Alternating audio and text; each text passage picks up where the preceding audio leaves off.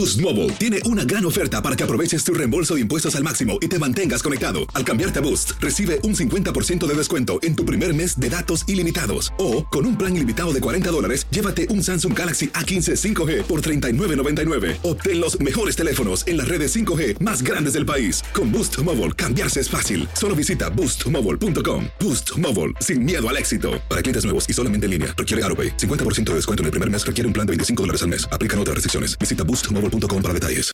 Do you cuss on this? I do. Okay, yeah. I just want to make sure. I don't want to be like... Neil doesn't cuss. I tried not to whenever I can, but I just don't want to be like, fuck, and then also be like, do we have a huge Mormon? We have a huge Mormon. Oh, shit. No, Neil doesn't. Neil will spell it out. He doesn't cuss. I just don't curse. That's all. I got potty mouth like a motherfucker. It's a thing. You are now listening to Get Your Ash with Cornelius and McGee. Bet Your Ash. It's episode 70. 7-0. That's Cornelius. I'm McGee. We start in the same place every time. What are we smoking today, my friend? We today are smoking. Wait a minute. Hold on. We actually have someone from the cigar manufacturer that we are actually reviewing today. And Dead silence. That's always the best. no, I thought you were going going to introduce me. I didn't know if I had to come in like starting at point guard. Well, North Carolina, number 23. Like, because I see, didn't know where it was going. usually I overdo it, and then sometimes I underdo it, and I says, well, this time let me just. It's great for listening. Please don't cut the awkward silence I'm out. gonna That's what lie, makes I that promise. always out. It's episode 70. You'd think you'd get this part down. Like, dead air is bad podcast. I know. But the anticipation, I was working on my anticipation.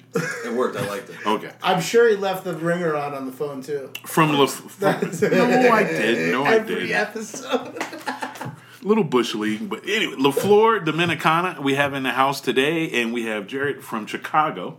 What's going on, guys? What's Living up? in Chicago. I'm from Colorado. Right. Yeah, From don't do that to me. okay, Colorado Springs. But Colorado I lived Springs? in Denver for a while. Nice. So. gotcha. Yeah. But in the Chi, that's where I'm from. But You just did a little role reversal. yeah. So Colorado now I'm in Springs. Colorado, and you're in Chicago. There you go. You traded places.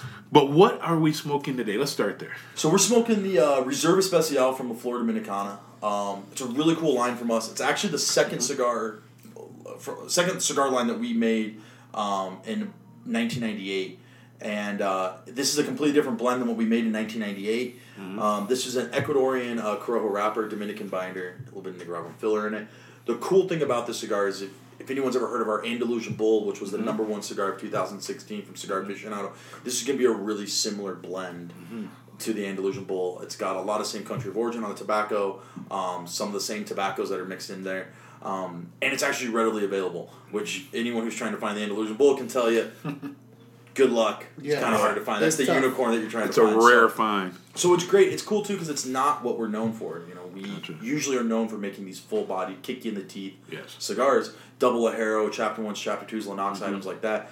But the majority of our portfolio is more medium-bodied with a ton of flavor. And that's why I love this cigar, and I love giving this cigar out to guys, because then they kind of see where we come from. Yeah. So I kind of started early on my cigar, and it really airs out well, and then you're just left with the flavor, and real smooth, real creamy, not very easy on the palate.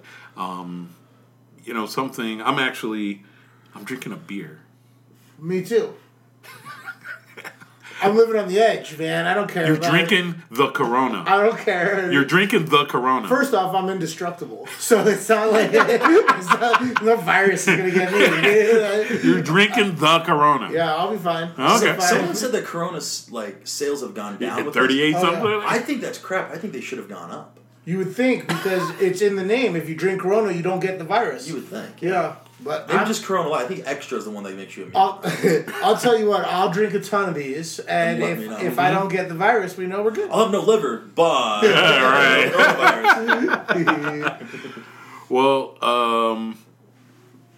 what are your initial My thoughts on this cigar? Yeah, initial. Oh, I thought you were going to ask me about Corona. I'm like, it's not my first one. This is my first Reserva Especial. I've had the Andalusian Bull. I've had a couple other cigars from LFD. But that Andalusian, I didn't realize that it was the similar blend. But now that as soon as you said it, I could taste definitely when taste you it. smoke them next to each other, you're going to see it. And obviously, this has a little higher priming wrapper on it, so it's going to be a little bit richer than the Andalusian Bull. And obviously, that size on the Andalusian Bull is so unique. And it really makes a big difference on, when you smoke that cigar. If you smoke, we make this cigar in 2 really big ring gauge sizes. So we make it in a 60x7 Super Corona, and then we make it in what's called a Gran Robusto, which is 60x5.5. And when you smoke those 2 sizes, you can really taste the similarities because there's a lot more of that filler tobacco in there. Kind of lightens up that cigar. Yeah. You guys are smoking the Toro, so that's my size. That's the size I tend to kind of gravitate towards. Yeah. But yeah, it's a killer smoke. You can kind of taste the similarities in the aftertaste. You know what I mean? More so than like that initial flavor. It's well, and a lot of that's going to be La Flor Dominicana because, you said really smooth, and that's something that we kind of go for. And I think a lot of guys think in cigars in general, they think spice, and that's the big word you hear. Oh, cigar spicy.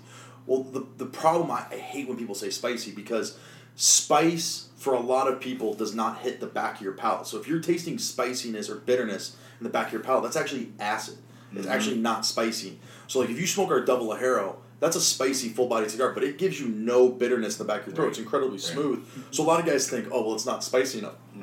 If you're getting to the back of your throat, that's actually under-fermented tobacco. It's a way that companies will age and ferment their tobacco in order to, when they don't have spicy tobacco, to kind of mask it to make people think like, oh, this is super spicy. It's like if you're cooking and you use more vinegar and something to try to give it a little bit more bite or tang or something like that. It's the same type of thing. It's kind of their trick of kind of making it seem more than it actually is. So, so if you actually are getting that spiciness in the back of your throat, it's actually not a good thing. Especially for the enjoyment of the taste or the intended taste of the cigar. Of course, you're sitting there going, the whole time. It's not The in the humidor, when someone says, I want a full body. I want strength. And I'm like, oh, okay, okay, all right. And then I give them a chapter 1, and then about a third into it, the chapter 1 is the Black Band one. Yeah, that's the Brazilian rapper one. About a third of the way into it, they're like, okay, this is way more than what I bargained. Too strong.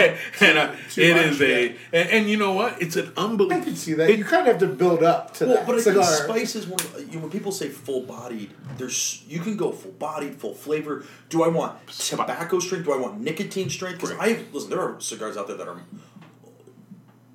dark as you can ever imagine, like the Ashton H Cabinet Maduro. It's dark as hell.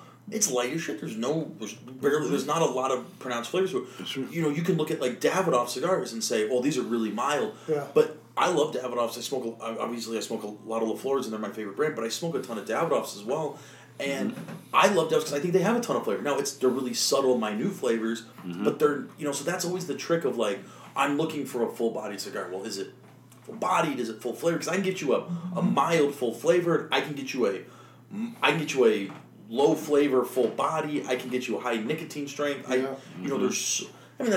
the beauty of cigars. I was about to say the same thing. There's something for everybody. There's a billion different nuances cigars out of there, cigars, and everyone's palate is different, and that's the beauty. I mean, listen, it's like beer, it's like wine, it's bourbon, everything you name it. So when LFD sits down to get their next project out, their next cigar out, I mean, is there like a goal they try to get to, or?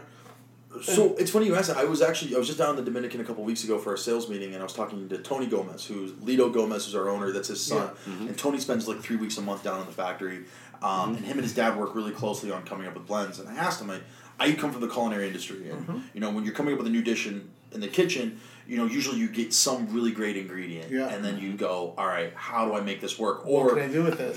Or you're trying to create a missing piece into a hole you have in a menu. And I asked him, how do you do it with a cigar? And it's very much the same way is, sometimes we grow 80% of our own tobacco, and so Lito will constantly experiment with we always have like one plot of land where he's kind of tinkering with, a new varietal of tobacco, a new way of growing it, a new way of curing it, to give different flavors.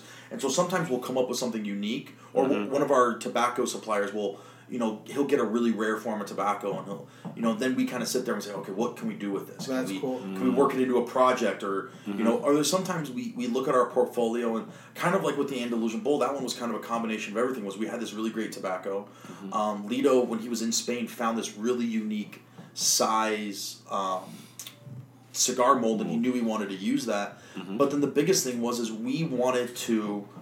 Listen, we make full-body cigars. Everyone knows that. Yes. We are the benchmark in the industry for full-body. No one will really argue that. I don't need to make another full-bodied cigar. I already got those guys. Right. So, but we make all these medium-bodied cigars and mild cigars that people just, I think, have overlooked over the 25 years we've been in business. Right. And so, Lido's like, dude, let's make this kick-ass, full-flavored but more medium cigar and see what we can do with it. And I mean, what that cigar was able to do, it opened up our entire portfolio to customers. Because all these guys were trying it for the first time going, man, I was always told LFD was either too strong for me or, all I smoke is Maduros, and, you get those guys that come in the humidor. And then they smoke the Andalusian Bull, and they're like, holy crap. Yeah. This thing's got a ton of flavor. It smokes great. I didn't know you guys made anything like that. And then it allows me to put them into our Ligero Naturals, our Coronado, our 1994, our Suave line. So it's been great. You're the second person that we've interviewed on this podcast that's come from a culinary background and got into the cigar business. We talked to Patrick Potter a few weeks ago, and it was the same thing where he blends, and a lot of it's because of his palate development from the culinary world. He tastes I think things you have to be a little bit of a degenerate to be in both industries. I think you have to. I think that's it. I think you have to. If you look at people that are in the culinary industry, it's drugs, alcohol, and rock and roll, right? Dude, cigars are not that far off, man. It's always it's pretty similar. Double down on it. Yeah, go cigars too. They was always asking me how'd you get into it? And I was like, well, I have a drinking problem. I like gambling. I like Vegas. And they were like, welcome to La Flor Dominicana. There you go. So, I love it. We you hit a lot of keys there when you were talking about some of the over the years, some of the blends that So it used to be like from probably 2008 to 2010, maybe 2011. I only smoked La Flor Dominicana, and when I say only smoked, I mean my number one cigar was the Double Ligero. It was the thing was as Thank I said, for paying my rent. and I mean I'd go through a couple of boxes a month, but the thing was I was like I gotta like balance out here. So in the morning with my coffee, I gotta go something a little light. Airbender, right? Back in the day, the Airbender and the Coronado and the Jacob. I can never. El Jaco. El Jaco, you know, the little bowling pin ones. Yeah, El Jaco, and all of those cigars that whenever someone would speak about La Flor Dominicana, it was always the single Ligero, the double Ligero, the chapter 1, the chapter 2. I say, hey, has anyone ever tried and they try it and they're like, does this say LFD on it? I'm like, yeah, it's an LFD. And they have a wide portfolio of lighter, medium, with a lot of nuances that, Our first cigar was a Connecticut. Our first cigar was the standard LFD, which became premium line, became light, and then now it's the Suave. It's a full-flavored Connecticut. Yeah. It's a light cigar. Yeah. But, I think what Lido was able to do with that Double Ligero was, at the time, the boom was right at its kind of peak. Everybody was smoking cigars, but everyone was smoking mild cigars. It was the Macanudo was the king cigar in the market at the time, and I think with that Double Ligero, especially coming out of the Dominican Republic, using proper fermentation, proper curing processes, which had not really been done a lot in the Dominican Republic before Davidoff, before Hochi Blanco, before Fuente, we were able to kind of catch that full body trend right at the very beginning of it. And the one thing that Lido's been able to do, which I think is one of the things that makes La Flor Dominicana is the consistency. About to say, yeah. I got guys that have been smoking Double Ligero Diggers or 700s since the day we came out with them. Wow.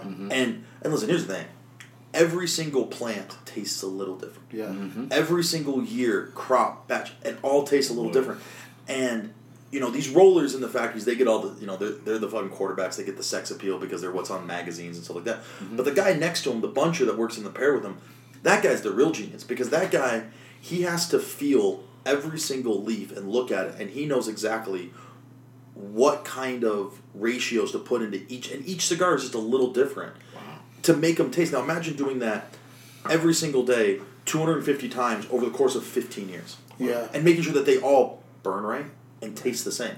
I always related to, like, everyone's got that grandma that makes that dish at home, right? And you ask for a recipe, and she gives you the recipe that she had from, like, 1930, and you make it and it tastes completely different. Of course. But you watch her make it, and she never uses a measuring cup, and based off every ingredient, she knows exactly, like, the look of the soup, the look of whatever she's making. Right. Oh, I need to add a little bit more of this. That's how these guys are, man. And it's crazy. Yeah. It's crazy that they can do that. Yeah. And you know, it's one of the few things that I always tell people.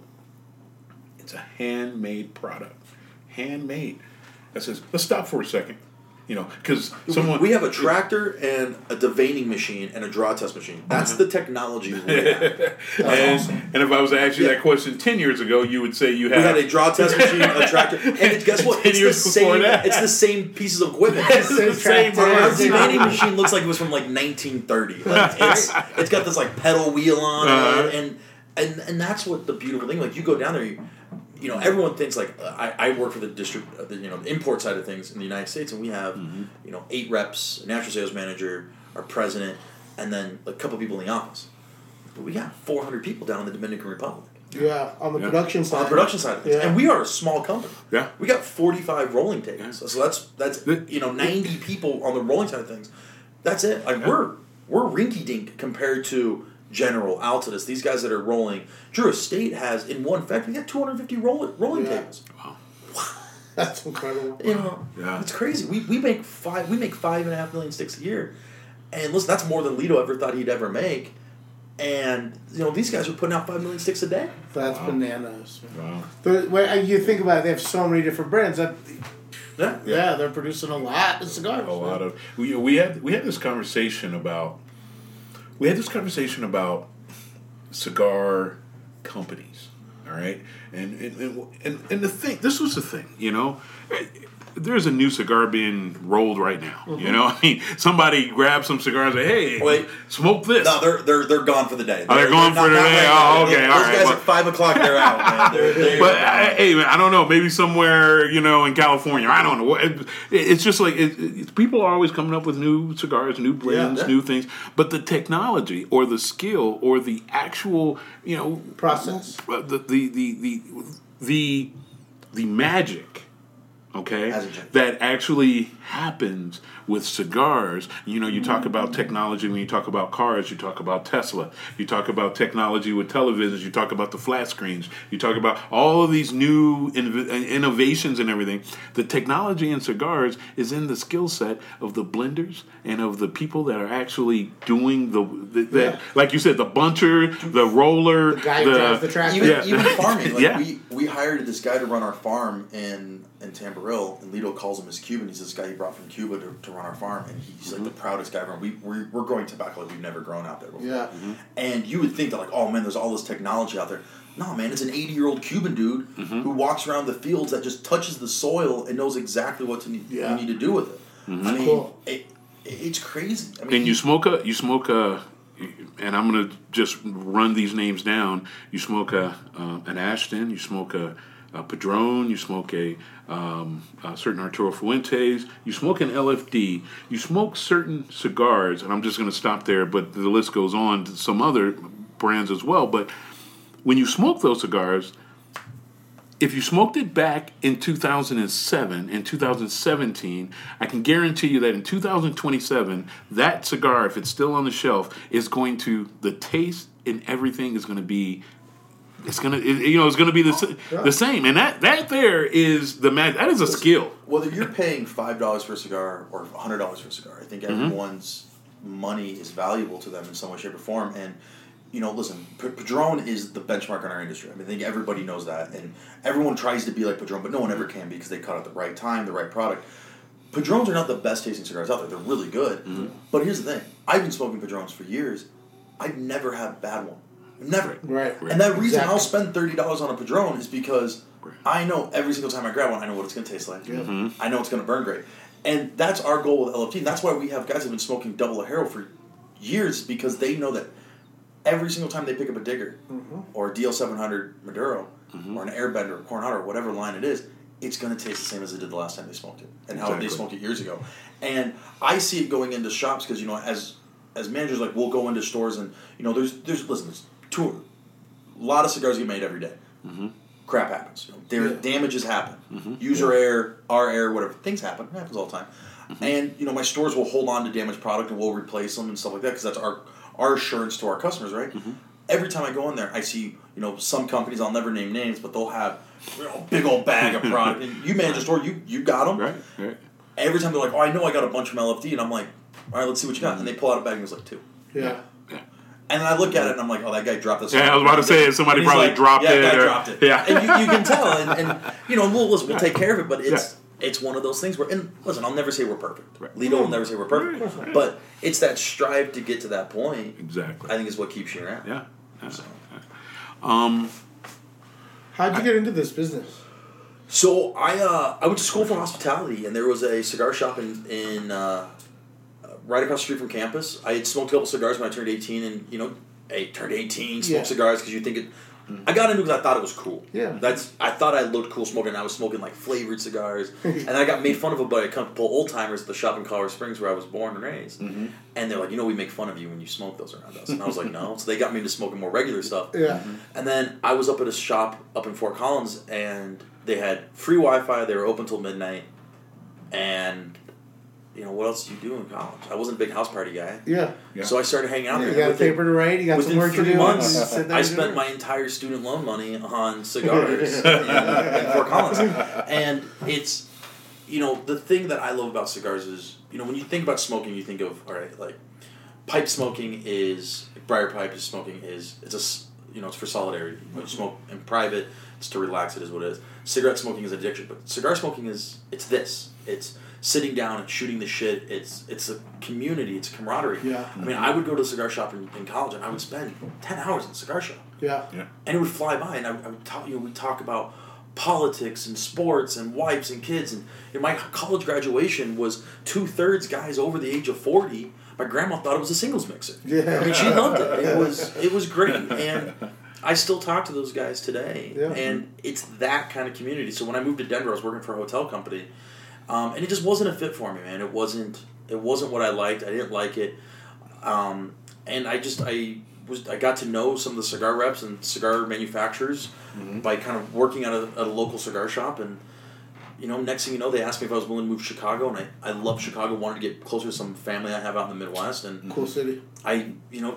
Some things all fell in place all at the right time. And I took the leap of faith. And 5.5 years later, I'm here, so that's great. Nice. It's it. I mean, I got very lucky. There are worse companies to work for, man. Like, I got somebody that work for companies, and I'm like, did you go into that shop every day and sell that? Like, I get my samples every month, and I love it. Because, Right. We've all had a bad boss or two in our life. Like, we've all worked for a shit. Yeah. Like, shit, I'm stuck doing a podcast with this guy. Yeah, I was just about to say the same thing, Hey, I was like, is this all I got? These days, everyone's got a podcast, Exactly. Oh, my God.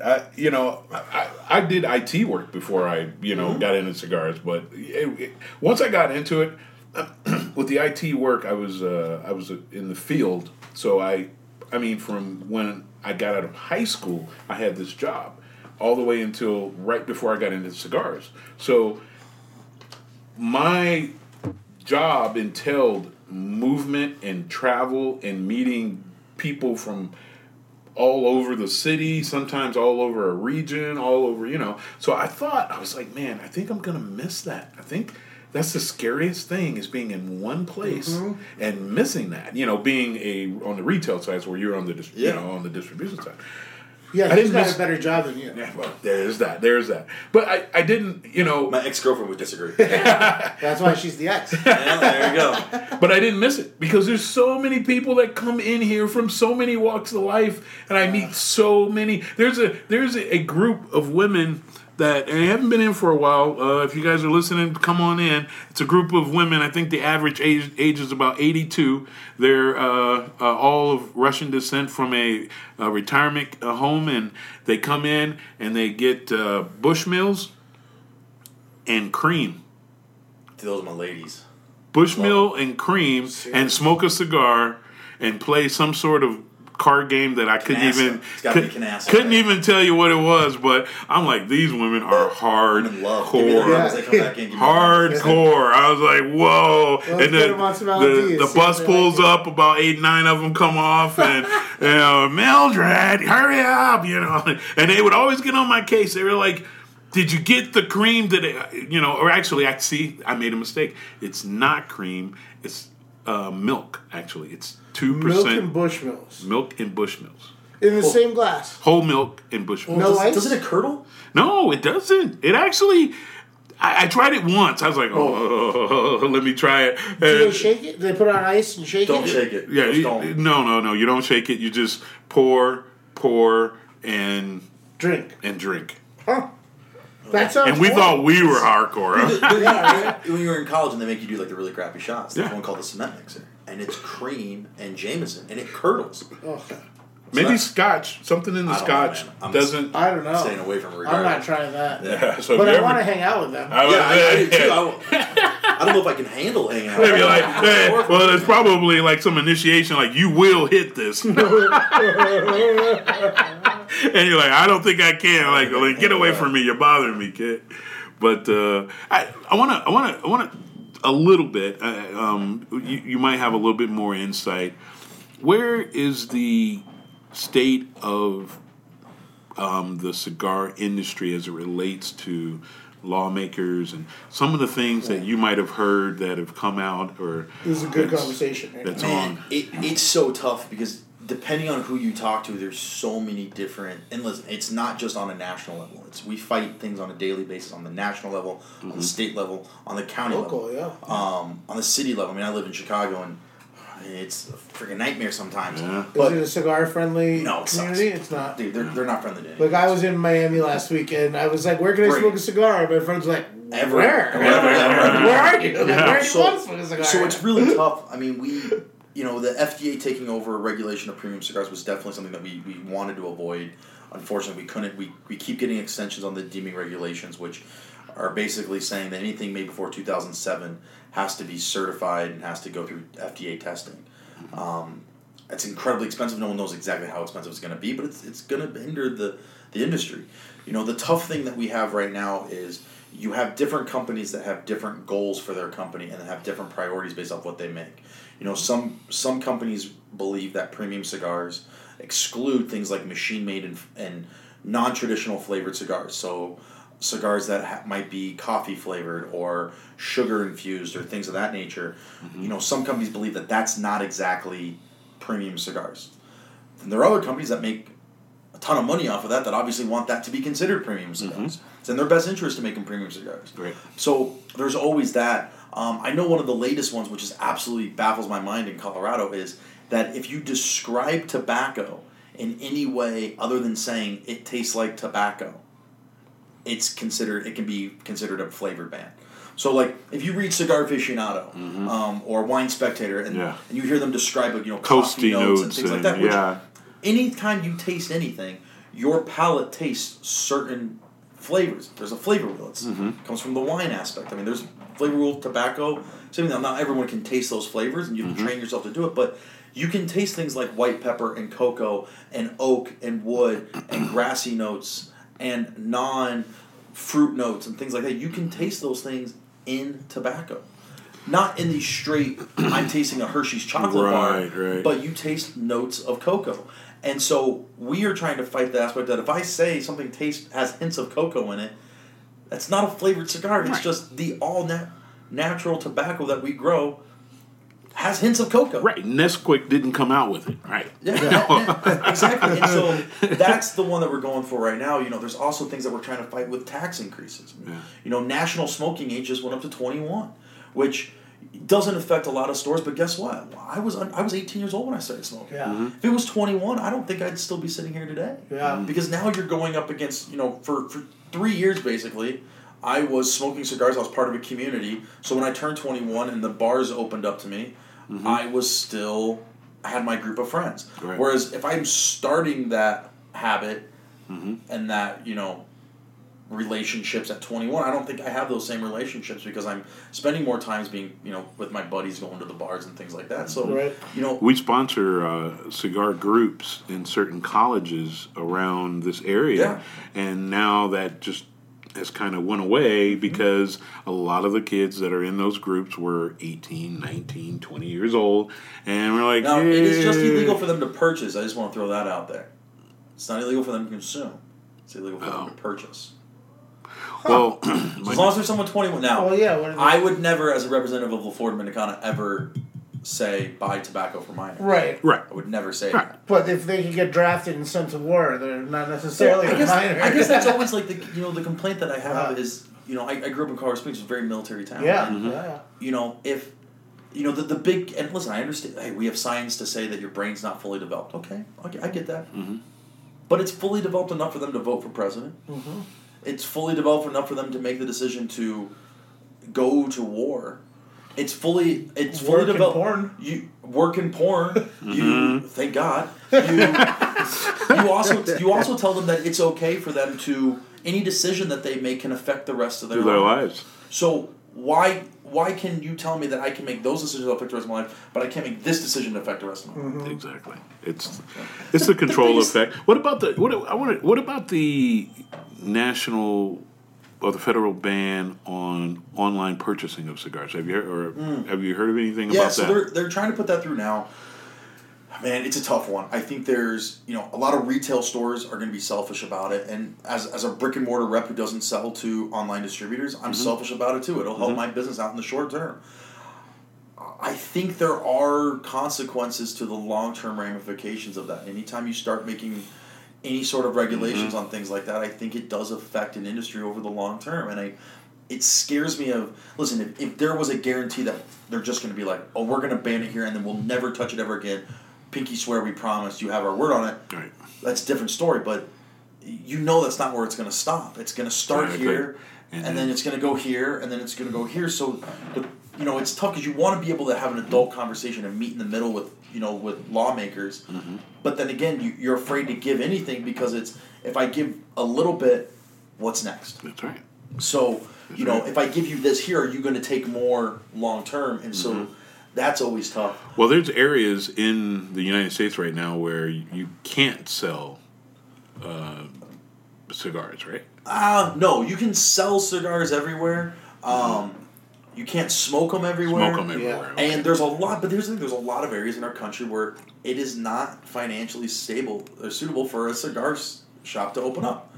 There's small towns where they just don't have the demographics to do. So a lot of the members there, a lot of the customers there, they rely on buying online. Yeah. Right. From retail stores. Mm-hmm. There's some people that live in rural areas. There's farmers that want to have a cigar when they're driving their tractor or whatever they're growing, and the closest cigar shop is an hour drive. If you're lucky. Yeah. If you're lucky. And, I tell people this, for cigar smokers is support brick and mortar first and foremost. They are the backbone of our industry. Yeah. It's supporting small business. And you get into conversations. You learn about things that you'll never have. An educated online. person sitting in a cigar shop. Exactly. And you will meet people that, I have had the very great fortune of meeting some of the coolest people in my life. Celebrities, politicians, lawyers, doctors, poor people that are some of the greatest people I've ever met, all through cigars. Mm-hmm. And I would not be the person I am today if it wasn't for cigars. Yeah. And I owe that to a brick and mortar shop, and I've owned that to brick and mortar shops. Mm-hmm. So I think that they are the backbone of our industry. Mm-hmm. I think the biggest thing that I tell people who are cigar smokers is Cigar Rights of America, CRA.org, I think it is. Yeah, I see you got the I got the pin on it, supporting them. Yeah. They are our organization that fights for cigar rights if you're a consumer or a manufacturer. And, they're it. That's who's supporting it. And I can't tell you how many cigar smokers I meet on a daily basis that aren't CRA members. And dude, it's like $150 for a lifetime membership. Mm-hmm. Yeah. And I think you get a travel case. Yeah, you do. If you buy those CRA packs, they're $150 and you get a 3-year membership. Mm-hmm. And it's $200 worth of cigars. It's great cigars in there. Oh. You get an Andalusian Bull in there. Mm-hmm. Fuente, Opus X. It's a great pack. And I can't tell you how many guys buy that pack and never just fill out the postcard on the back. And they send you I think they send you a case. That's great. So it's things like that. Just and that's what also going into your local cigar shop, they're the ones that are going to be constantly knowing what's going on in the industry. And so the more you go into a cigar shop, they will tell you where the industry's at. And then they'll allow you to, write your senator, write your congressman, speak to your congressman, do things like that because they're the ones that control it. We're such a small demographic, we have to be more vocal about it. Yeah. And we have to go out there and support this. I'm 31, I'm young, I want to be in this industry for a long period of time because I love it. And unfortunately, it's an uphill battle. Yeah. And unfortunately, we're fighting people who don't know a lot about what cigars are. My generation, the generation behind me, is the first generations that were raised 100% on tobacco is bad. Period. Yeah. End of story. Yeah. But the problem is the least harmful thing in a cigarette is the tobacco. It's all the other crap they add to it. Yeah, we don't have any of that. This is gluten free. This is vegan. This is all natural. This is organic. This hits every diet you can imagine. Non-GMO. This is every hot button word in the diet industry you want to know right now. This is it. Low carb. Low carb. Listen, is tobacco the best for me? 5 cigars a day. Probably should cut back. That's what my doctor tells me to. Yeah. But you know what, man? There are worse things. Yes. Listen, I relax. It allows me to calm down. It allows me to de-stress. It allows me to help with my anxiety. These things help it. I think better about what bets to place when I have a cigar in the morning while I'm looking at the lines for the day. Here's the thing about cigars. Cigars are perfect because you can celebrate it. Listen, you win a big bet. Hey, you hit that superfecta in the fucking derby. You hit for $1,200-$1,300. Guess what? You're going to get an expensive cigar to celebrate, right? Yeah. Weddings, you're going to celebrate. Yeah. You know what else? Birthdays, you got a really shitty day, wife's yelling at you. There's nothing better than rolling down the cigar shop, tuning out, smoking a cigar. Yeah. Turn your phone off for an hour. Dude, my favorite thing is when I'm on the road driving, I spend a lot of time in hotels. I get back to my hotel every night, and I take my iPad, I fold it over my steering wheel, I light up a cigar, and I just relax. It's the first cigar in that day where I can just let the air out of the balloon and just, whew. Yeah. It's great. Yeah. When I was in Miami, I was picking up my rental car, and the lady's like, "Oh, I see it's your birthday." And she's, we're chatting a little bit, and she's filling out all the stuff, and she was like, "Enjoy your midlife crisis," and hands me the keys to a convertible. And I'm like, "Oh, I'm not really a convertible kind of guy." And she's like, "Oh, this weekend you are. Have fun. It's your birthday." And within 3 hours, I was, going a little too fast with the top down and a cigar going, and I was like, now I get it. Yeah. I've never considered being a convertible guy until I had a cigar and I was going a little over the speed limit and out in the swamps, and I was like, "This is cool. Yeah. I could drive a convertible all the time." Do you smoke in your car regularly? Only if I'm enjoying a cigar that I haven't finished yet and I got to drive somewhere. I tell people, don't ever do it because once you do it, you'll never stop. Yeah. I am not in my car for more than 10 minutes without a cigar. Yeah. But you know what? You know how many people's lives it saved? Because I live in Chicago with the craziest drivers in the planet. Yeah, oh, dude, it's crazy. And I would kill about 1,000 people if I could just sit there and smoke a cigar and chill and relax. So I live right now, I live way out in Golden. And it's like a 25-minute drive if there's no traffic. It's pretty quick. Cigar drive. At night, well, that's it. Like at night when I'm leaving here, nice whenever Capital Cigars is closing that night, and I'm driving back and I got half a cigar left, it's perfect. It's perfect. In the summertime, I'll cruise up and down Lakeshore Drive. I got the city on one side, I got the lake on the other. A little bit of music and a cigar in my mouth, and it's quiet. The lights, man. There's nothing better. It's great. I haven't spent nearly enough time in Chicago. I need to spend more. It's a great city, man. I want to do it this summer for a long weekend in July. I have a buddy of mine and I've been talking about it, and I'd like to see a game. I got to look at the calendar and see what weekend both baseball teams have home stands, so I can try to see both Comiskey and Wrigley. So I am not, grew up in Colorado. For a long time, the Rockies were the best AAA team in baseball. Yeah. And still kind of are. Yeah, exactly. Right? And I'm not a huge baseball fan, but my ex-girlfriend was a diehard Cubs fan, born and raised. Yeah. And I was lucky enough to live in Chicago when they won the World Series. I was actually in Cleveland watching the game with a bunch of Indians fans when they won. And that's wild. I am now a Cubs fan because of it. And going to Wrigley, we took a tour of it last year. It's like $15. You can get a tour of Wrigley. Oh, that's cool. Take you down on the field. Yeah. It's awesome, man. Yeah, that's really It's awesome. Yeah. So, and the Ricketts family are big cigar smokers, too. So. Oh, that's good to know.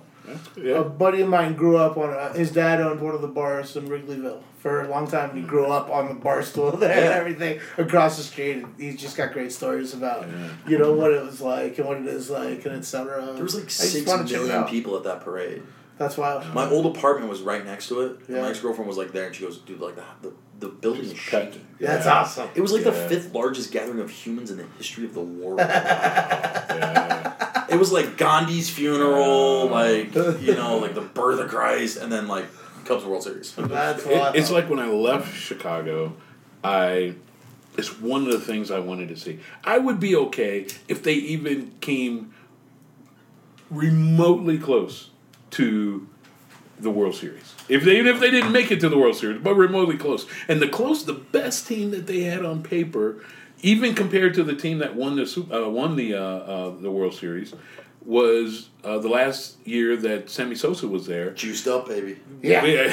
But steroids of baseball. that roster they had. Save it. Yeah, that roster was the best roster that. Yeah. I mean, everyone on there was a freaking ace in every position, Yeah. and they went out in the very first. I finished up college at DeVry, and DeVry is up there right off Campbell, right by Lane Tech, and the parking lot.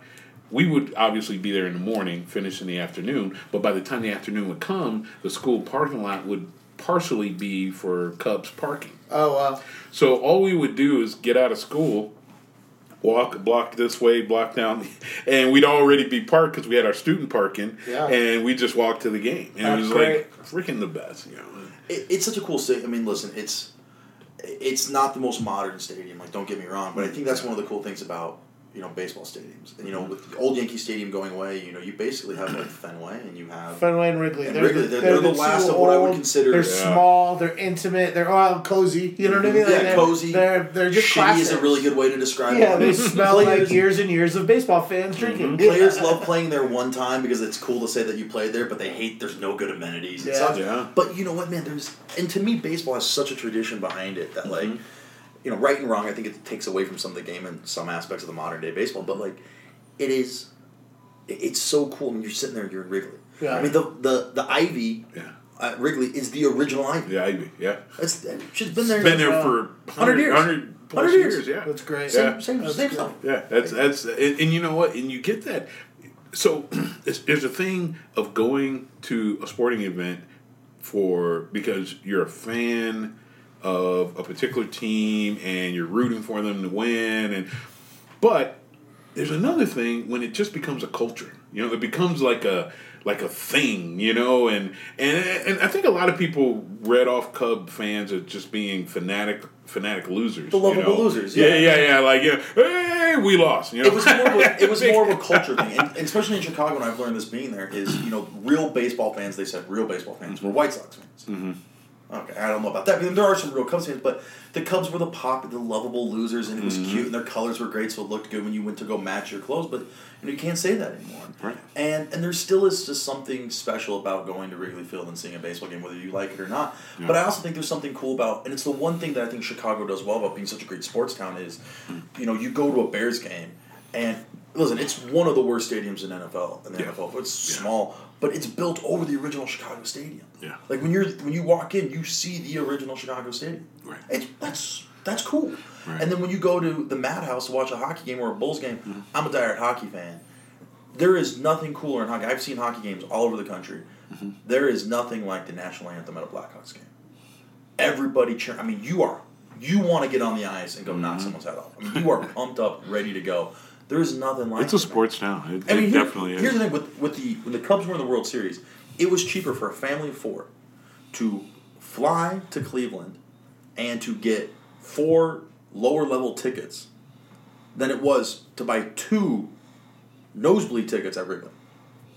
When the Blackhawks were in the Stanley Cup in Game 6, it was cheaper for 2 people to fly to Tampa Bay, get 2 hotel rooms for 2 nights, and get club level seats than it was to get 2 standing room only tickets just in Chicago.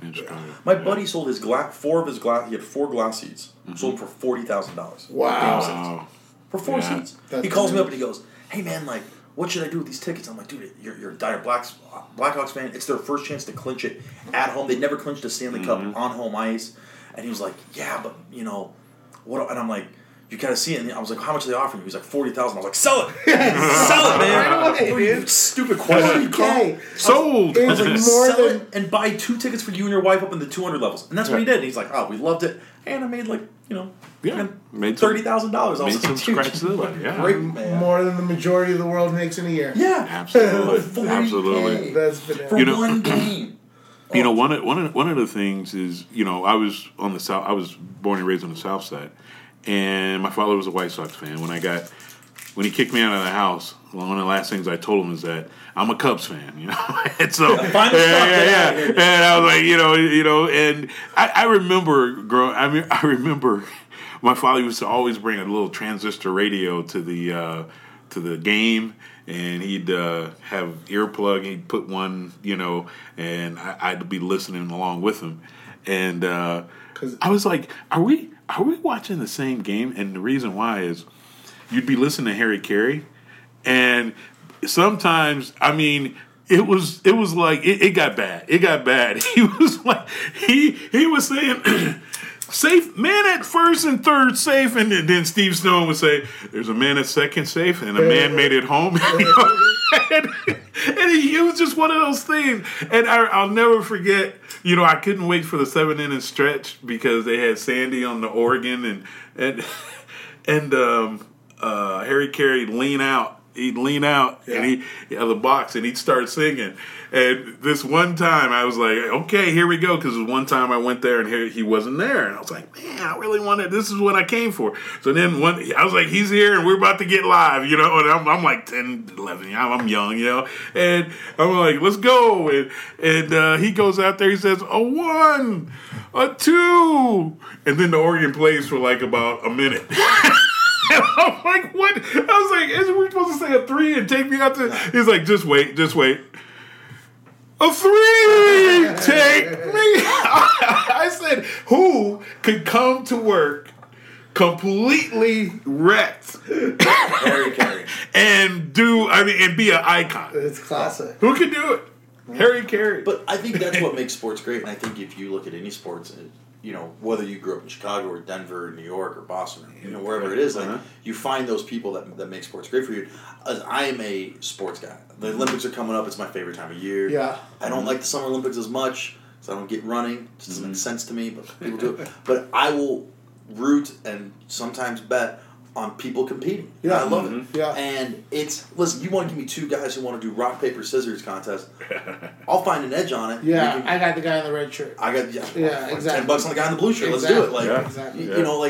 I love that about it, and I love that competitive draw. Yeah. No matter where you're at, and I love England. I grew up not really knowing much about soccer, and I lived with 2 guys in college that were diehard European soccer fans. Yeah. And you start to listen to how they are about it, and you start to follow their fan bases. Yeah.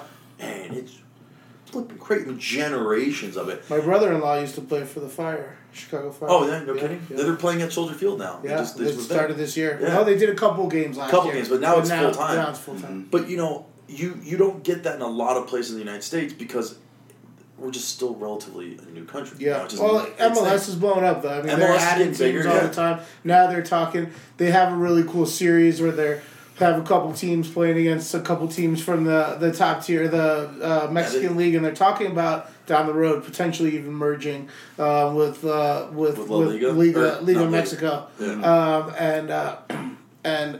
MLS.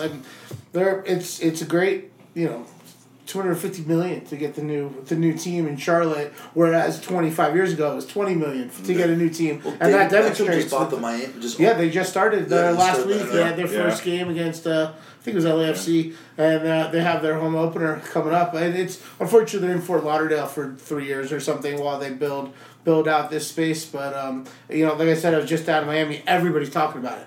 Everybody's talking about it. People already have all the gear, everything. It's a big deal. Miami's turning into a really cool sports town. Miami's just a really cool town in every way. I love it. It's Vegas on the water. After April I can't go. You know what I mean? November to April is perfect. Yeah, and the rest of the humidity. year. I think. Swimming. But I I think love the Super Cuban Bowl. food, Cuban women. I love cigars. I love going out all night long. I love not sleeping. At night, Yeah. and then maybe getting a little nap during the day. Like a little something. I dig it. Miami really speaks to me. I think the Super Bowl should just rotate between L.A., Vegas, and Miami. Yeah. Miami. Well, Tampa does a pretty good job. I mean, it's you can go smoke cigars and. But for the way they did that, I mean, the Super Bowl, the way that they do the whole parties and everything like that, it is made for Miami. It's cool when they do it in Phoenix because it's always the same weekend as the Phoenix Open, which is the biggest golf tournament and it's part-time tournament. There's like 160,000 people out there getting hammered all weekend. Yeah, but I went to it when it was in fun one. Minneapolis. Yeah, not as cool. It's cool as shit. Yeah. It fucking They sucks. did that just because, hey, we know how much you spent on this new stadium. Yeah, exactly. Yeah. That's the NFL's way Yeah. of getting people to constantly build new stadiums. But is you're right. If you build a new stadium, you're going to get a Super Bowl. You're absolutely right. L.A., Phoenix, Dallas is fine. The warm cities, obviously, it's the end of January, beginning of February. Even Phoenix and Dallas, as much fun as they can be, it is going, like, when you see New Orleans is good. the way, but it was nothing like how they did it in Miami. Yeah. It was nothing compared to Miami. And, like, when they go in Vegas, can you imagine it in They're like, Vegas? this is what we do. Yeah. They're like, party? We'll show you how to do it. Yeah, This is what just we another do. Sunday. I don't know what Yeah, you're talking about. exactly. Shakira and J-Lo are on speed dial, motherfuckers. Let's do it. Like, imagine what it's going to be like when it's in Vegas. Yeah, it's gonna be yeah. great. And then when it's in LA. They're doing the draft this year in Vegas, and the plans are bananas. They're doing it out in the middle of where they do the water shooting in the air at Bellagio. the end of Ocean's 11. Bellagio. They're doing it Yeah. on the water. They're building a stage out on the water. They're floating. The draft picks out when they get picked. And, everybody afterwards, you can go right to fill in the blank club. Mm-hmm. You don't go to Tao, go to, the Spearmint Rhino, go to wherever. Like, the after parties of the draft are going to be bananas, dude. Yeah. I wish I was getting drafted in the NFL this year. That'd be the one. Yeah, You know what? I wish I was drafted in the NFL in a year. yeah.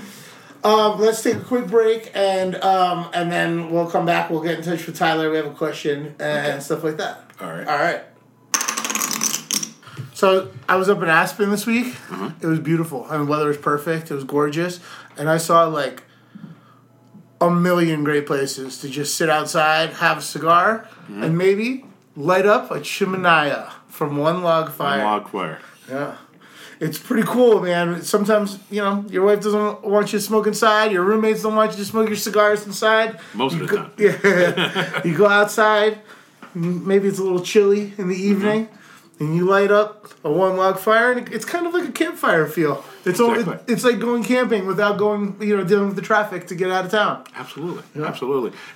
I mean, I'm not known to be the romantic type, right? But just imagine, you're at the beach and you say, hey, we're just going to go out, spend a little time, watch the sunset.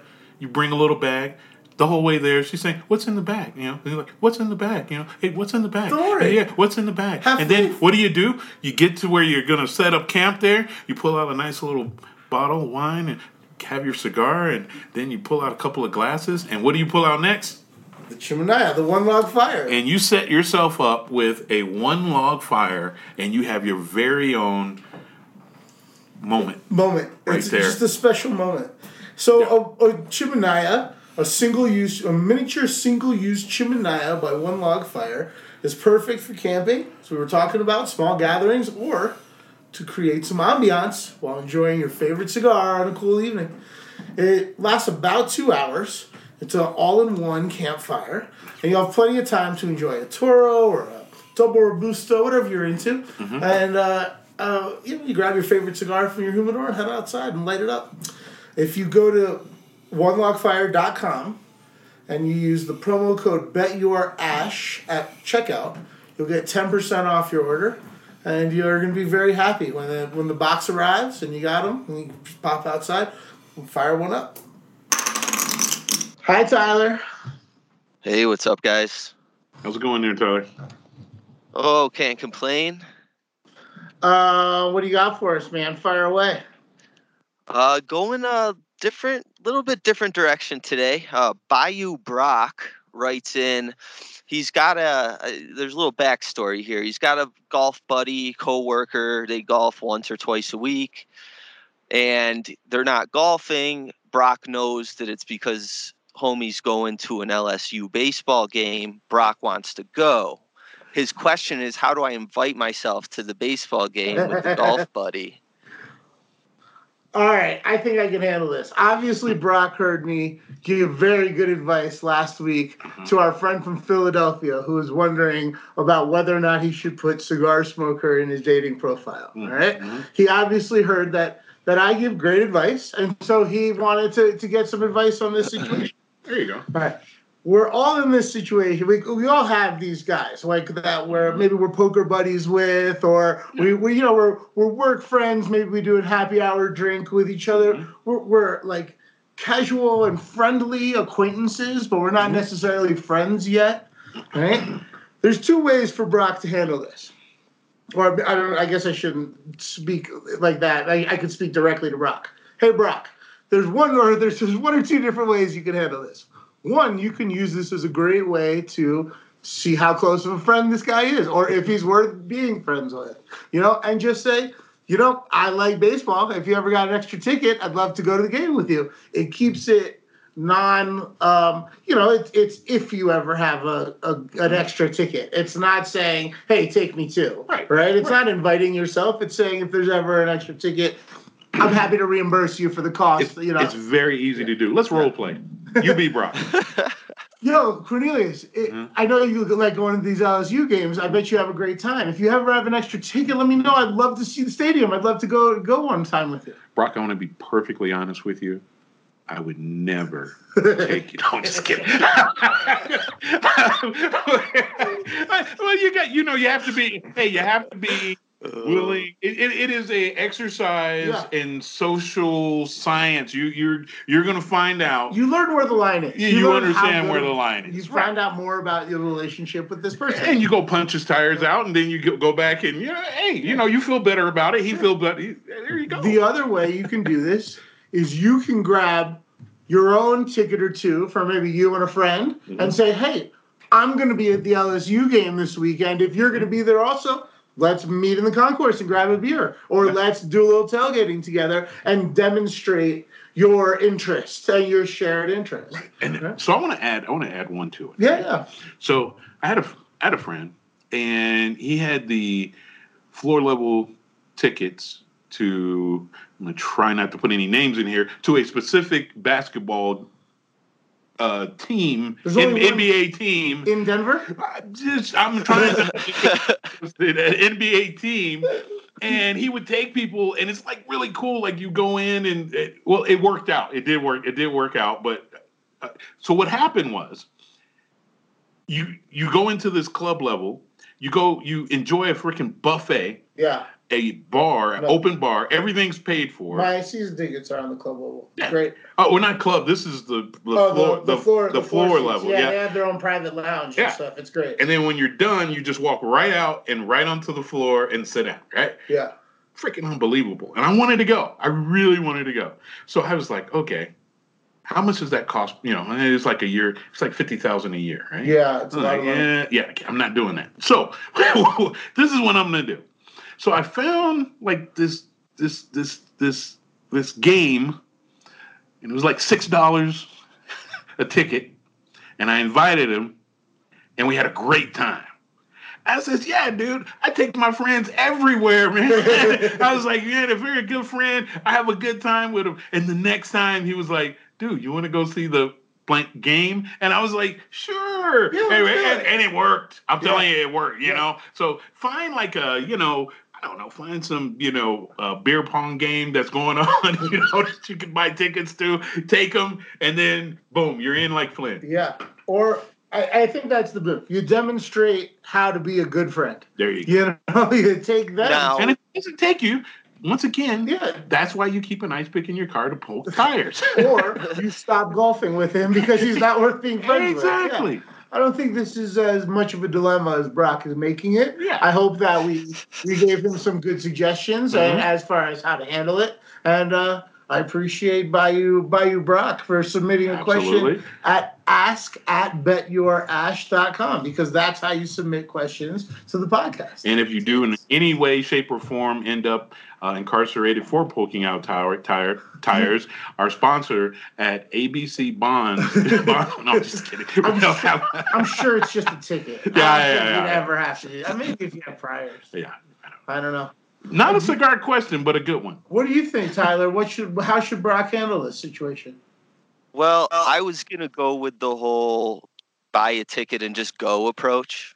Yeah. Grab 2 tickets, take a girl or take another homie and just say, hey, I'm going to be at the game also. Let's grab a beer and see if that doesn't, lead to down the road getting invites. Yeah. There you go. The problem is if you get denied, now you have awkward golf games or you need to find a new partner, either of which are not ideal. Yeah, there's a lot of golfers on this planet. They're easily replaced. Everybody wants to go out and golf. Part of our podcast is we talk about gambling. We talk about all these different things. Yeah, and golfers we also love to gamble. And so what you do? Big demo. There's a certain value in motivational betting.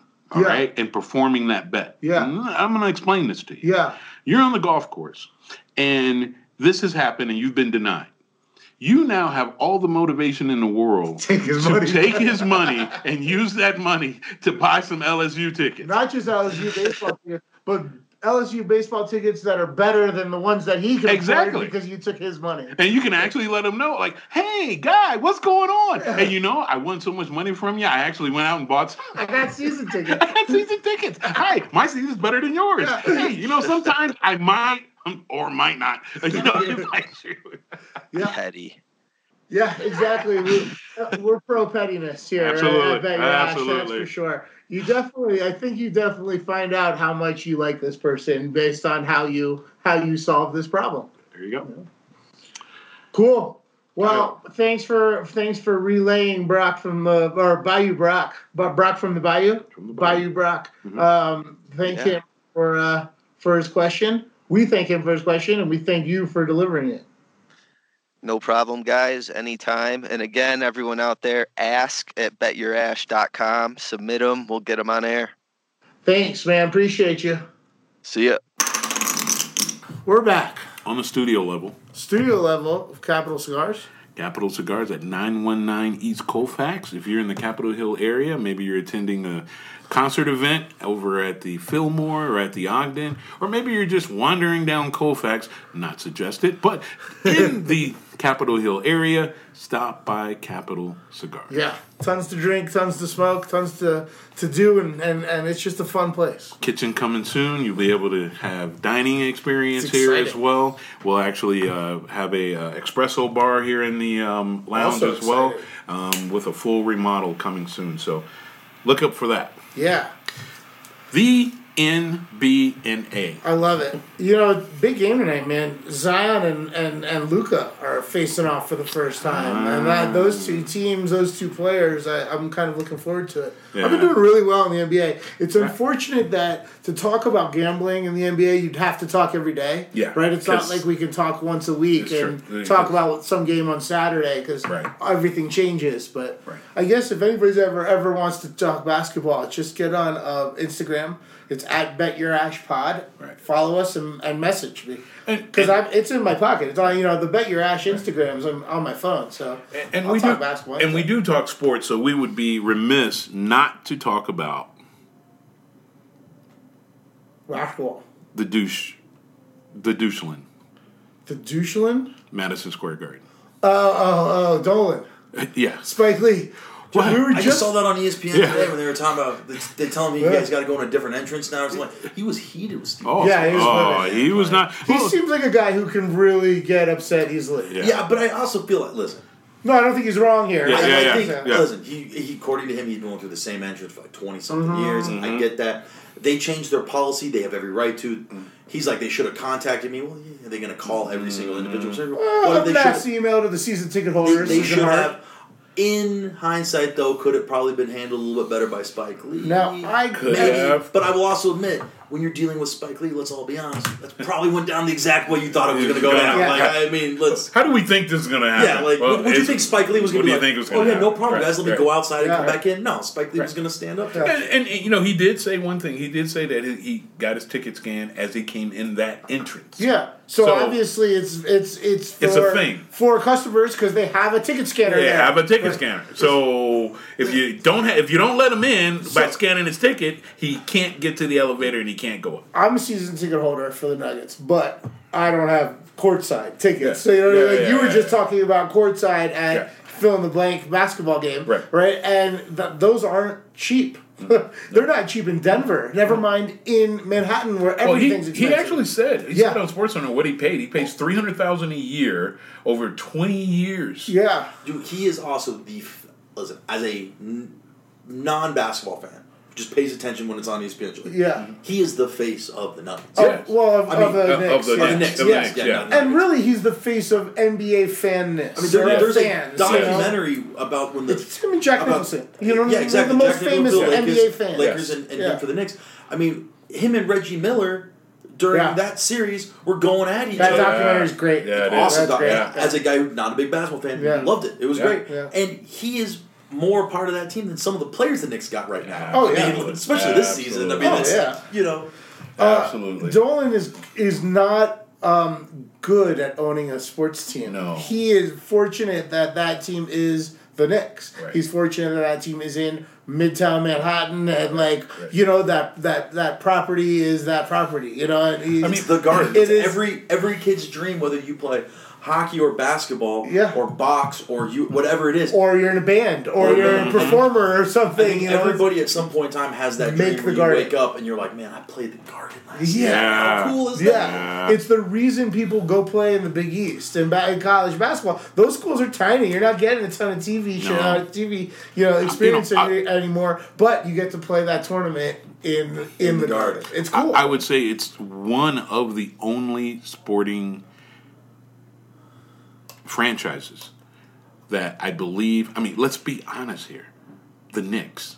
You can say, when back during the Patrick Ewing and back during. They didn't win anything. Yeah, it's been forever. They didn't win anything. They didn't win anything. But the sporting still venue, the most valuable team in the NBA. They're more valuable than the Lakers. Yes, Are they really? Yeah, that surprises me. Yeah, well, it's a package. You get, they own the stadium, right?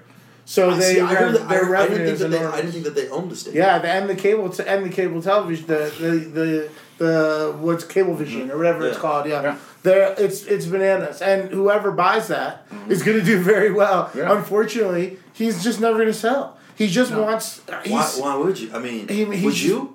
He doesn't invest in the team, and he still just makes more and more money all the time. I think if you're an owner of any sports franchise, and you can pick, I mean, there are teams in NFL, and I mean, you're from Chicago. I mean, McCaskies are a great example. Yeah. Like, if you're making money, obviously as a fan, I'm not putting money into my sports team. Mm-hmm. I want them to win because I'm a fan of the team. I want to see success. Right. Some owners are fans. Mark Cuban, I think, is a diehard fan. Yes. I think Jerry Jones is an idiot, but he is a fan. Steve Ballmer with the Clippers is a billionaire. It's one thing to be a billionaire. You can make a lot of money.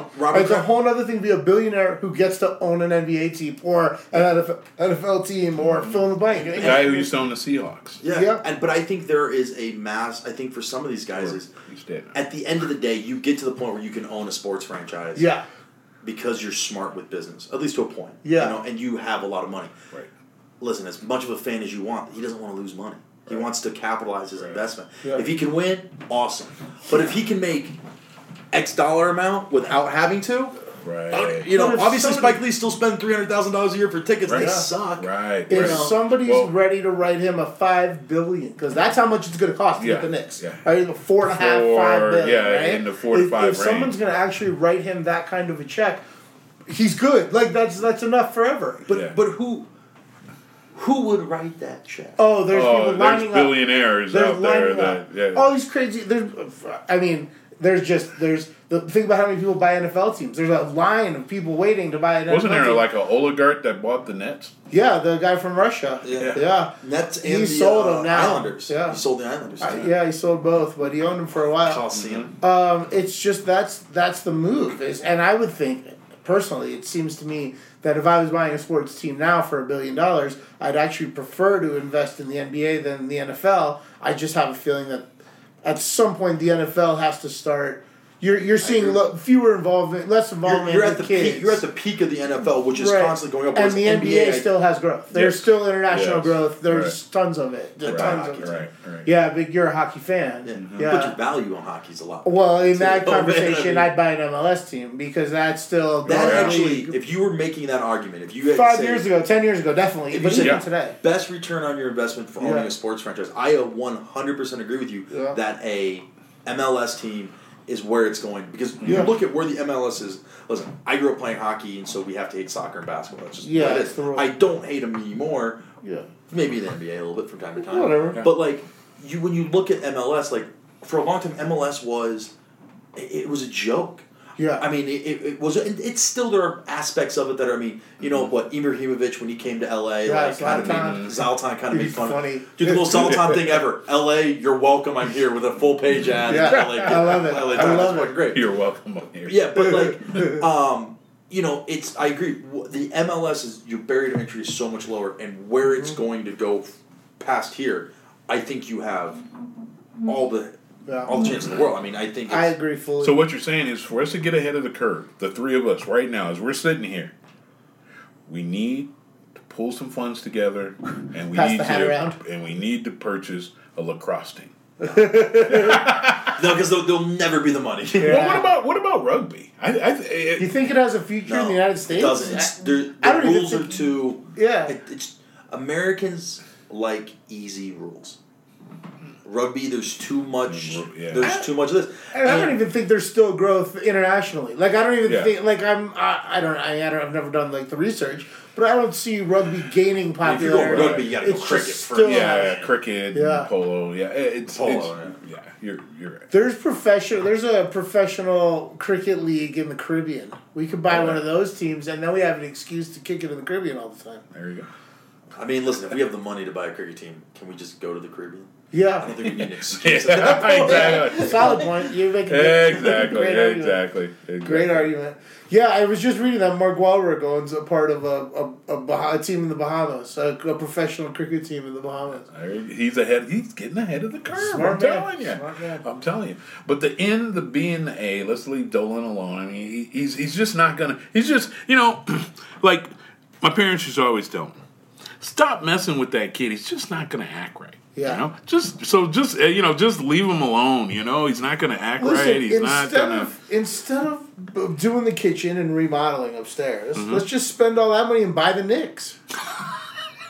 I'm sure we should have a few dollars left over. Yeah. Yeah, I know.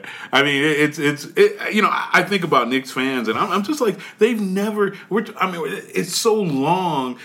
You have an identity, right? Yeah. Like.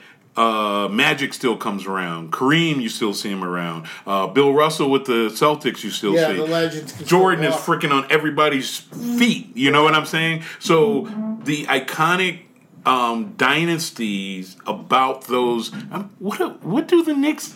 Madison Square Garden. That's it. Here's my question about like basketball and like the Knicks specifically. Yeah. Mm-hmm. Do kids still dream about playing for the Knicks though? Is that still no. Is that because I mean for a long time it was like that's what you wanted to play, or like you look at like the Yankees pinstripes. If you grew up playing baseball, it was every kid's dream. Yankees. Yeah, you wanted to play for your hometown team. But there was a part of you, or the Yankees. You wanted to put on the pinstripes and walk out of Yankees maybe Stadium. The Dodgers. You know, or the Red Sox. Nobody's grown up saying.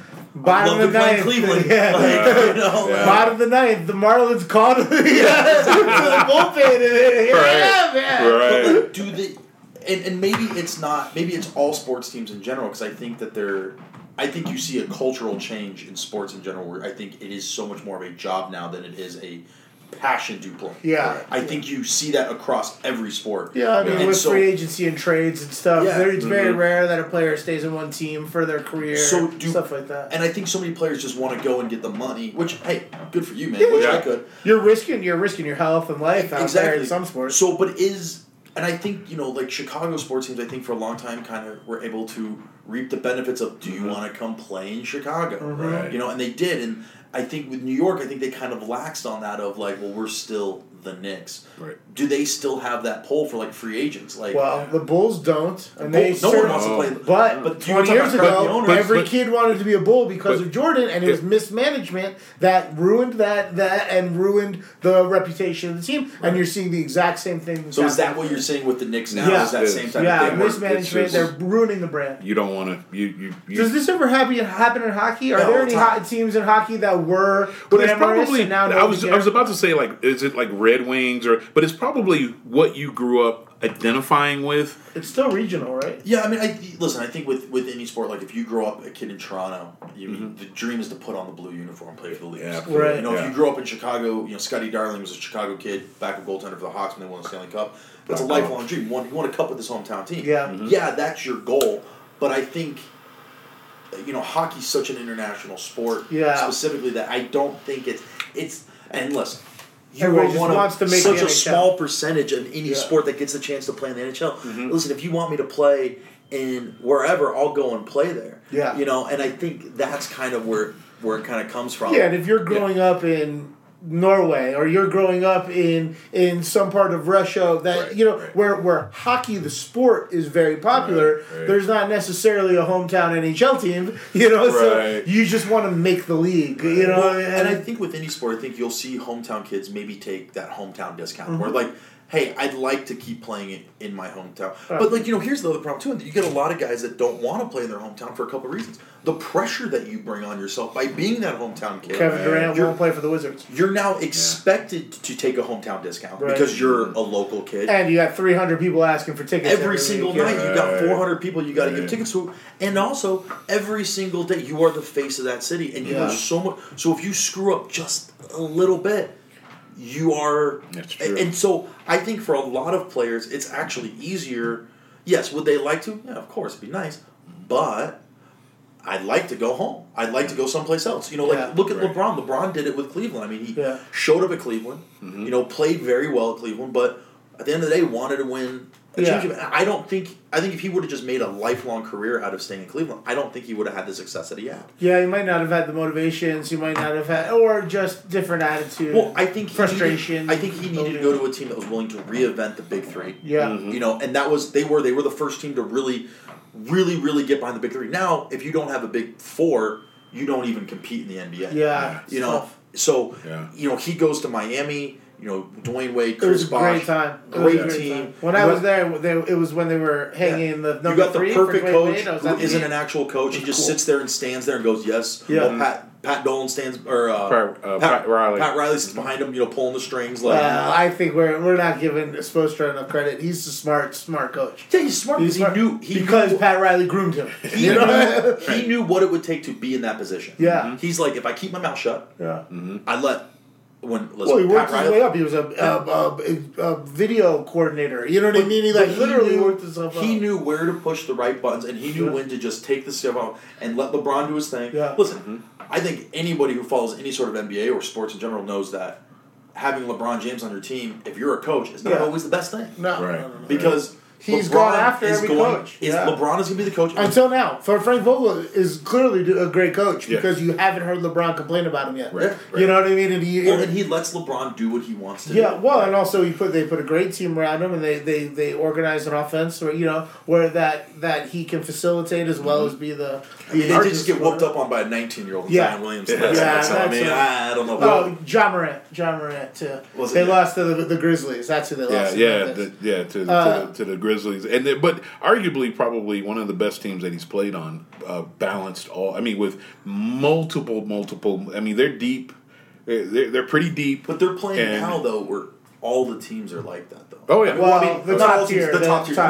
Maybe that's the tough part for me with the NBA is I think at the beginning of the season, you can look and you can pick the top 5 teams in NBA. Yeah, Every year. Usually there's Now, minus some major moves injuries or a couple injuries, major- but for or the some most buyouts part, or something. you yeah. can pick the top 5% of the team. Yeah. Or the What top- happens is the teams that are demonstrating that they're good tend to make They tend make to the get better. trade, or sign the buyout guys or whatever, and get better and stockpile the good players. Right. Mainly, not even so much for their own benefit, but to keep them off the other teams. You know what I mean? Like Yeah, this, of course. you've Well- seen this like arms race between the Clippers and Lakers, where every time somebody's available, throughout the season, they've been working out for both teams and signed to one. Well, of them, out of hockey, baseball, basketball, and football, basketball out of all of those sports is probably, like you said, you could pick the top 5, East and West. You can pick the top 5, and in that top 5, you're going to come up with who's going to be in the playoffs and who is probably going to win. Season, it is I would bet. There's always a surprise though. There's always a couple. Nobody had them. Like OKC even making the playoffs, and they're in like the 5 seed right now. Everybody. Yeah, thought, but they're not. They're not gonna gonna. win. We thought they were gonna have 20 wins. Yeah, we thought that's Chris true, Paul was but- gonna get traded, and they've been playing really well but together. they're not Congratulations, they beat the teams they're supposed to be. Yeah. No, that's the point. They have beaten the teams they weren't supposed to be. But the thing is that they're not going to. They're not.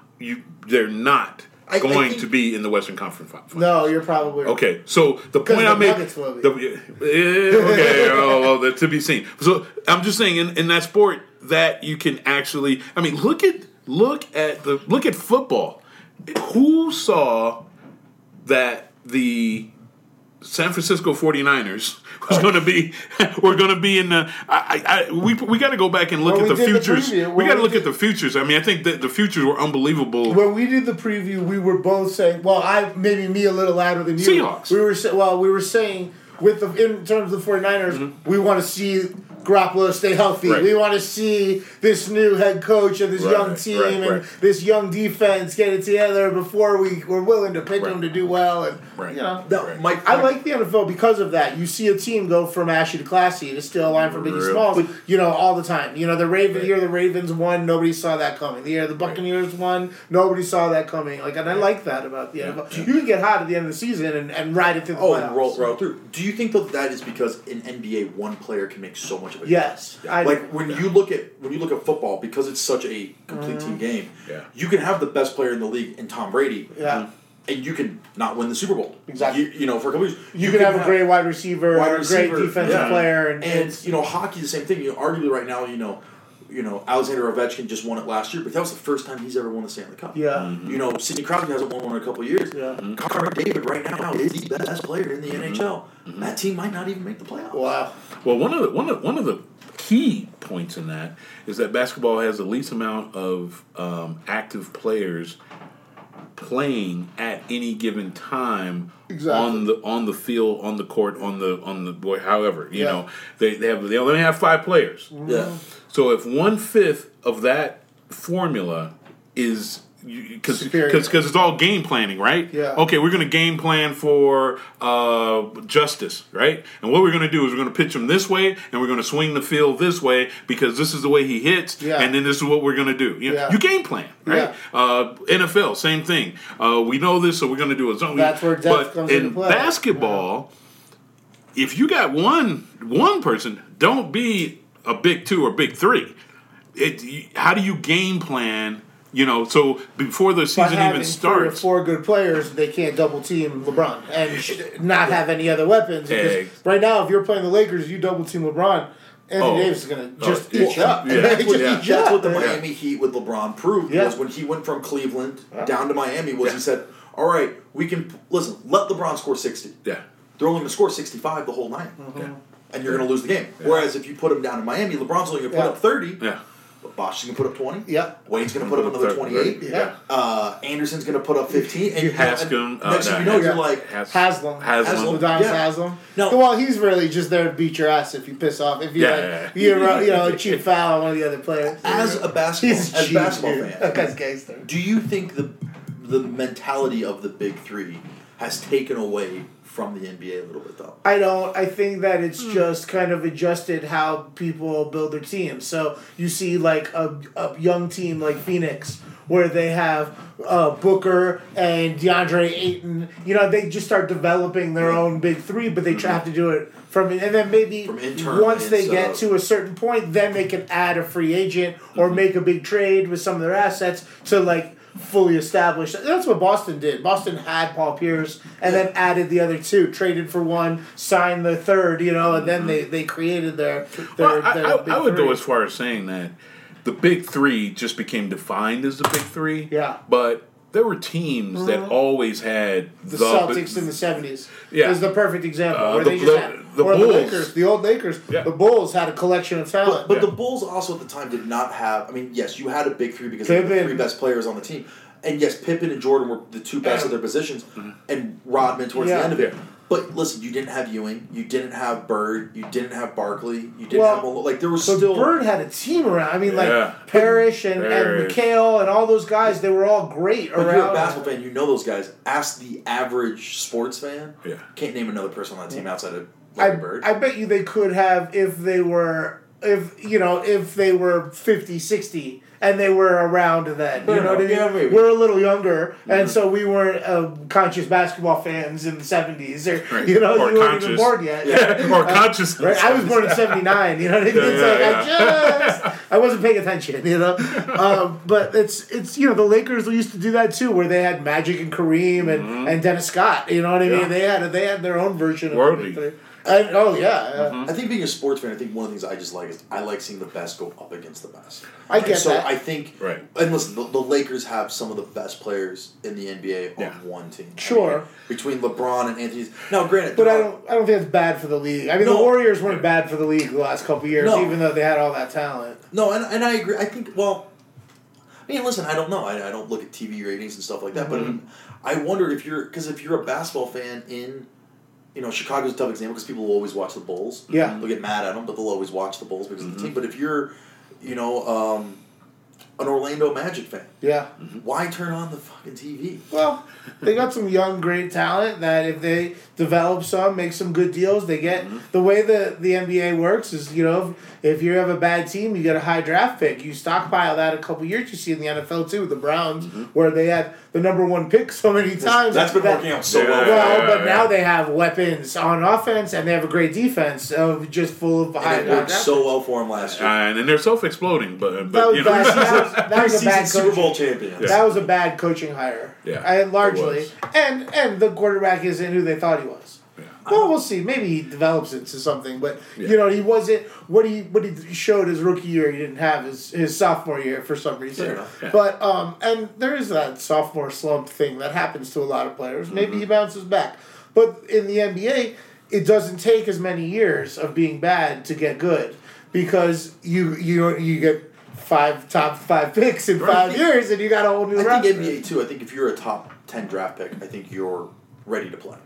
Most years. They're saying this year's a really bad draft class. But like you look at Zion Williamson, 19 years old, stepped right in. Yeah. But that's a rare. I still think that's a rarity. I think that this year specifically, a lot of the people that are going to be drafted in the first round are going to be sent right to the G League to develop or be role players. You know what I mean? They're going to play a certain number. Do a lot of players still come up from the G League in the NBA? Yeah, more than ever. Because I look at they're expanding the G League. The NHL. I mean, it is a huge. I mean, if you're not a top 3 draft pick, you're playing AHL, OHL, ECJHL. You're playing the coach. You work your way up, just like baseball. You're working. Even if you are a top draft pick in baseball, they want you to go down because they want you to build up that speed. Learn how to be on the road for most of the year, stuff like that. Yeah. Yep.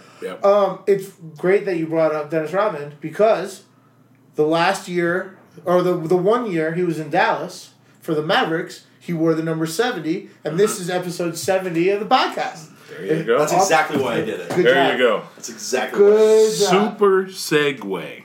That's fantastic. The other big number 70 was Sam Huff from NFL. That was before my time. I don't really know anything about him. I've heard the name. That's about it. So those were literally the only two. What are you guys going to do when you get over 100? We're just going to stop doing this bit. Yeah, exactly. Maybe we'll start with A and say, name the... Yeah, I don't know. I mean, maybe we could do like a Oh, episode 104. The first pitcher to ever get a 104-mile fastball in the Major League Baseball. Yeah. I don't know. That's good. No, I'm just trying to. You guys got 30 episodes to figure that out. That is, yeah. Yeah, so we'll figure it out. 99, you better invite me back and be able to be all Gretzky. Yeah, of course. Okay, we'll even wear Gretzky jerseys. There you go. That one. Perfect. Yeah. There you go. I hate wearing another man's name on my back. Yeah. I'll do it for that one. I'm not really a jersey guy anymore, but I used to be. I used to have the illest Kevin Garnett. When he was on the Celtics, he was in the NBA All-Star game, and it was in New Orleans. It's the first time they did it right after Katrina. They were raising all kinds of money for victims, and I drove in from Tallahassee, which was crazy because I had done that drive pre-Katrina. Everything's vibrant, and then all of a sudden you do it after Katrina, and entire exits are just barricaded on the highway, and you could see there used to be a gas station and a hotel here and stuff, and there's just nothing, and it was crazy. But when I was there, I bought the East All-Star jersey for Kevin Garnett, and it was bad, man. That was my probably the best jersey I ever had. Only jersey I own is a Walter Payton jersey. Yeah, you still wear it every football season. Walter Payton, that's it. Yeah. I think that's fair. I think retired players. I have a Bobby Hull jersey. I got a Mike Allstott jersey. I'm a Bucks fan, so I got a Mike Allstott jersey that I still rock sometimes. Yeah. I think there's just I think I personally have a thing that when you hit puberty as a man, you can't wear another man's name on your back unless they're dead. Right. When I was a kid, I had a Jordan USA basketball one from the Dream Team. Oh, when you're a kid, that's dead. Yeah, then you can do whatever you want. Yeah. But when you hit that puberty, 18 years old type thing, hey man, yeah, exactly. Get a shirt with your own name on it, kid. Well, see, as a hockey fan, I refuse to get a hockey jersey with my name on the back because I didn't earn it. Yeah, because in hockey, there's this thing where you. And in some sports, but really hockey's all about tradition. I to this day will not. I've been fortunate to be around the Stanley Cup a couple times. I will not touch it because I have this just a superstition that if you touch it without winning it, you'll never win it. I'd use it as an ashtray for my cigar. But my thing is I'm gonna get a phone call at 31, hey, we need an emergency backup. Yeah, like the dude, the Zamboni driver who just got to do it. The best thing in all sports is hockey because you can be a Zamboni driver, and within an hour you could be. Second period of a Kings game. Yeah. That's awesome. But I got to think about this. Let me be the killjoy, right? Does that in any way? You talked about does the big three crush the NBA? The flow of the NBA. I got a question. Does having a Zamboni driver win a hockey game for you? Do something to hockey. Oh, are we saying it's bad for hockey? I'm just saying. You're a Zamboni driver. I don't know the nuance of hockey enough to know, but... You're 100% right, because here's the thing. If I was a gambler that night, betting on that game, because I have a friend who did. You'd live bet against it. Who live betted the second he went in, and he let in 2 goals on the first 2 shots, and my buddy was like, I got this, right? Zamboni driver's in. Yeah. And somehow the guy magically... Yeah. Managed to stand in front of barely. I watched that game. It was barely. The rest of the thing. Listen, it's happened twice in 15 years. Yeah, it's not going to happen. 82 games a season per each team. Mm-hmm. It's happened literally twice. Now, they happen to be twice in the last 2 years, but it's happened twice in 15 years. Where the Zamboni driver... Or an emergency... So every emergency team... goalie. So every rink has a list of goaltenders that are called the emergency backups. That both teams have access to. So if you get called up as an emergency backup, you literally go to the game. They give you a ticket. You sit in a room with your gear. Wow. And either team can call you up. He actually works for the Toronto Maple Leafs as their Zamboni driver. Yeah. And he's the emergency goaltender. So last year was a guy in Philadelphia who was a men's league goaltender who's a 3rd grade teacher. Yeah. He got the call up to play for the Blackhawks. Mm-hmm. Like I said, it happens so infrequently that it doesn't affect it. They've talked about adding a 3rd roster spot, but if you're a 3rd goaltender in the NHL, you're never going to see the ice ever. Right. Even nowadays with the 2 goalie system, it just won't ever happen. Yeah. You'll be a healthy scratch most nights, and then you got to add the extra cost. If you're a goaltender, goaltenders stay fresh by constantly playing and staying in games, and so by taking him out of that game, you'll never see a change, man. Now, if it happens 3 more times next year, then maybe you'll start seeing some changes. But right now, it'll never change. It's doable. So I don't get to talk to hockey fans often. I don't know that many. Although there's a lot here in Colorado because the Avalanche have a pretty great team, rabid fan base. Mm-hmm. But they're all going to be biased. Who should I be betting on to win the Stanley Cup this year? Vegas, Colorado, Chicago. You know what, man?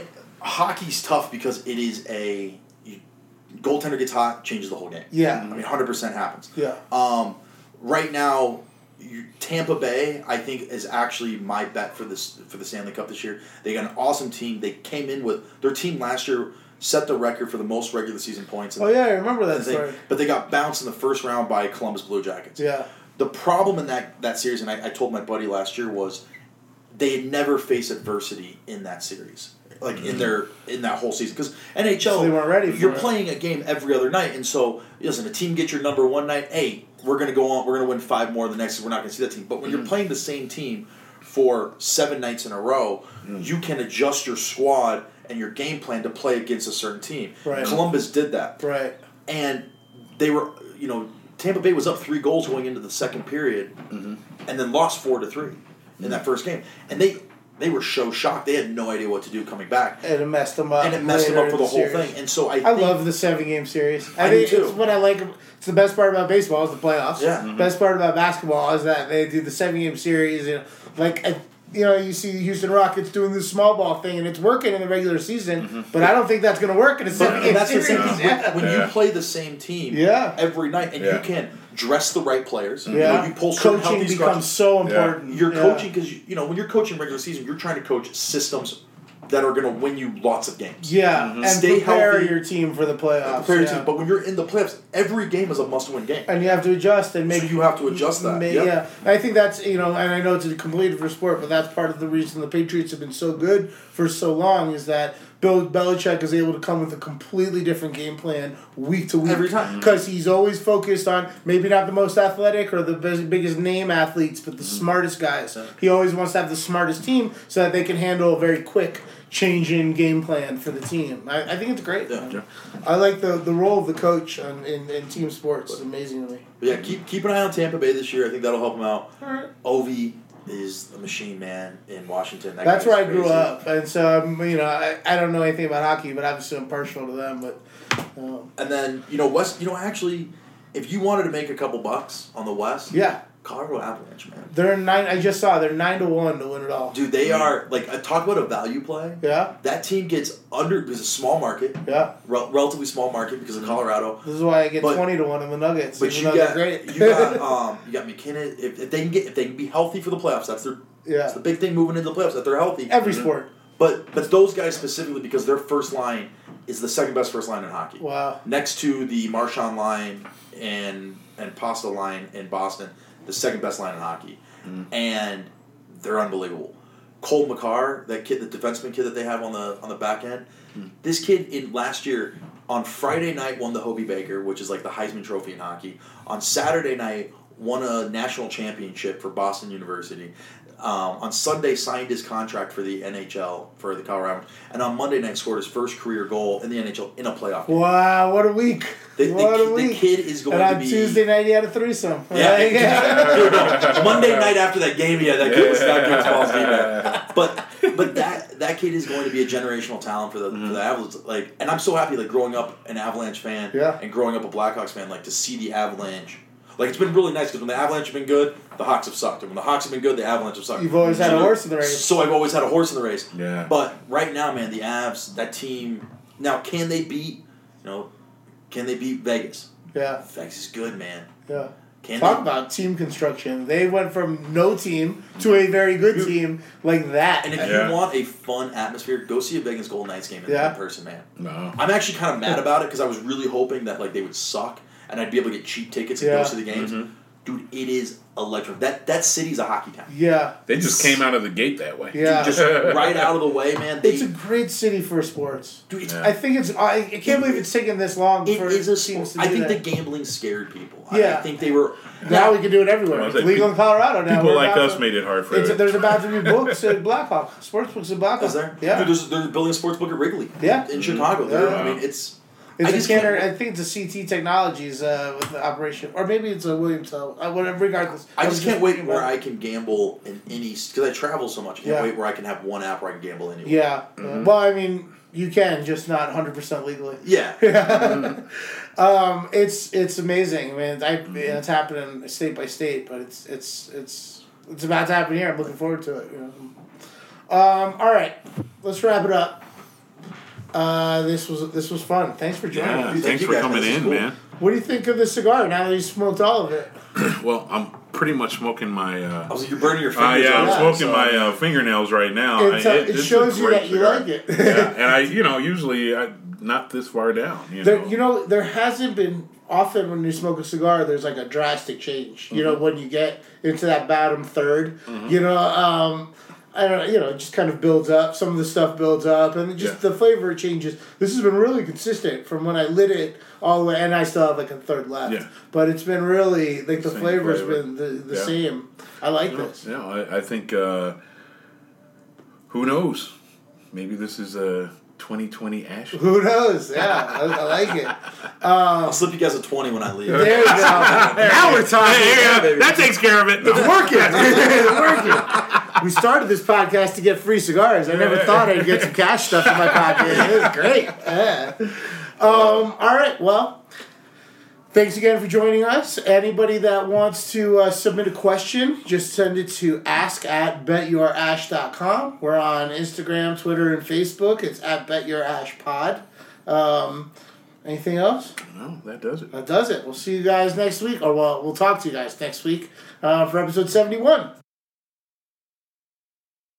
Boost Mobile tiene una gran oferta para que aproveches tu reembolso de impuestos al máximo y te mantengas conectado. Al cambiarte a Boost, recibe un 50% de descuento en tu primer mes de datos ilimitados. O, con un plan ilimitado de $40, llévate un Samsung Galaxy A15 5G por $39.99. Obtén los mejores teléfonos en las redes 5G más grandes del país. Con Boost Mobile, cambiarse es fácil. Solo visita boostmobile.com. Boost Mobile, sin miedo al éxito. Para clientes nuevos y solamente en línea, requiere AroPay. 50% de descuento en el primer mes requiere un plan de $25 al mes. Aplican otras restricciones. Visita boostmobile.com para detalles.